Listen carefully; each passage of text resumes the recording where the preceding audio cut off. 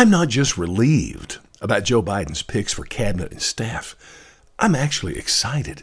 Listen, I had fear going into this election. I knew Joe Biden was going to win, but I thought it would be progressives that would be driving the agenda. I now know from the early picks, not happening. That is dead. I'm serious. There's still a little bit of the door open for some future picks, but so far, so good. Let me give you a couple examples. Janet Yellen. Listen, I am yelling out loud for Yellen. I am gelling for Yellen. Man, I am juiced for Janet. She's already been in Washington forever. She's been in the Federal Reserve for years and years and years. She was the chairman of the Federal Reserve under Obama.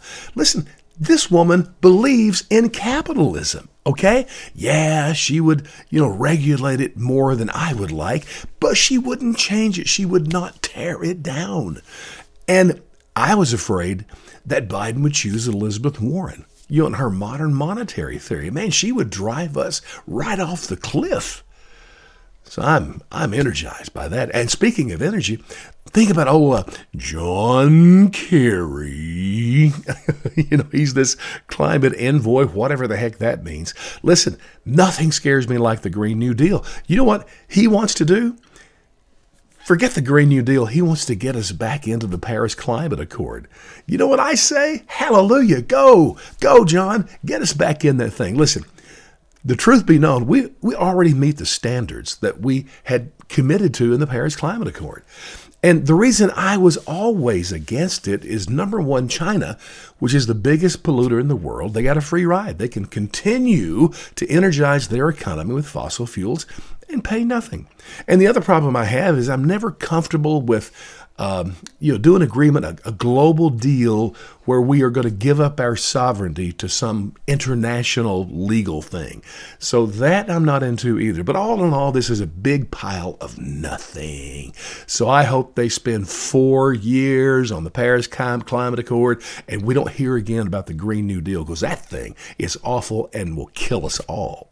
And all these other picks, the bottom line is they are D.C. establishment people, traditional Democrat liberals. And as I said, raise your taxes, more regulations, but there is nothing to fear so far with this group. Now, we still have Bernie out there who wants to be Secretary of Labor. That would be an awful thing, so we'll see how that turns out. But all in all, I am a happy guy.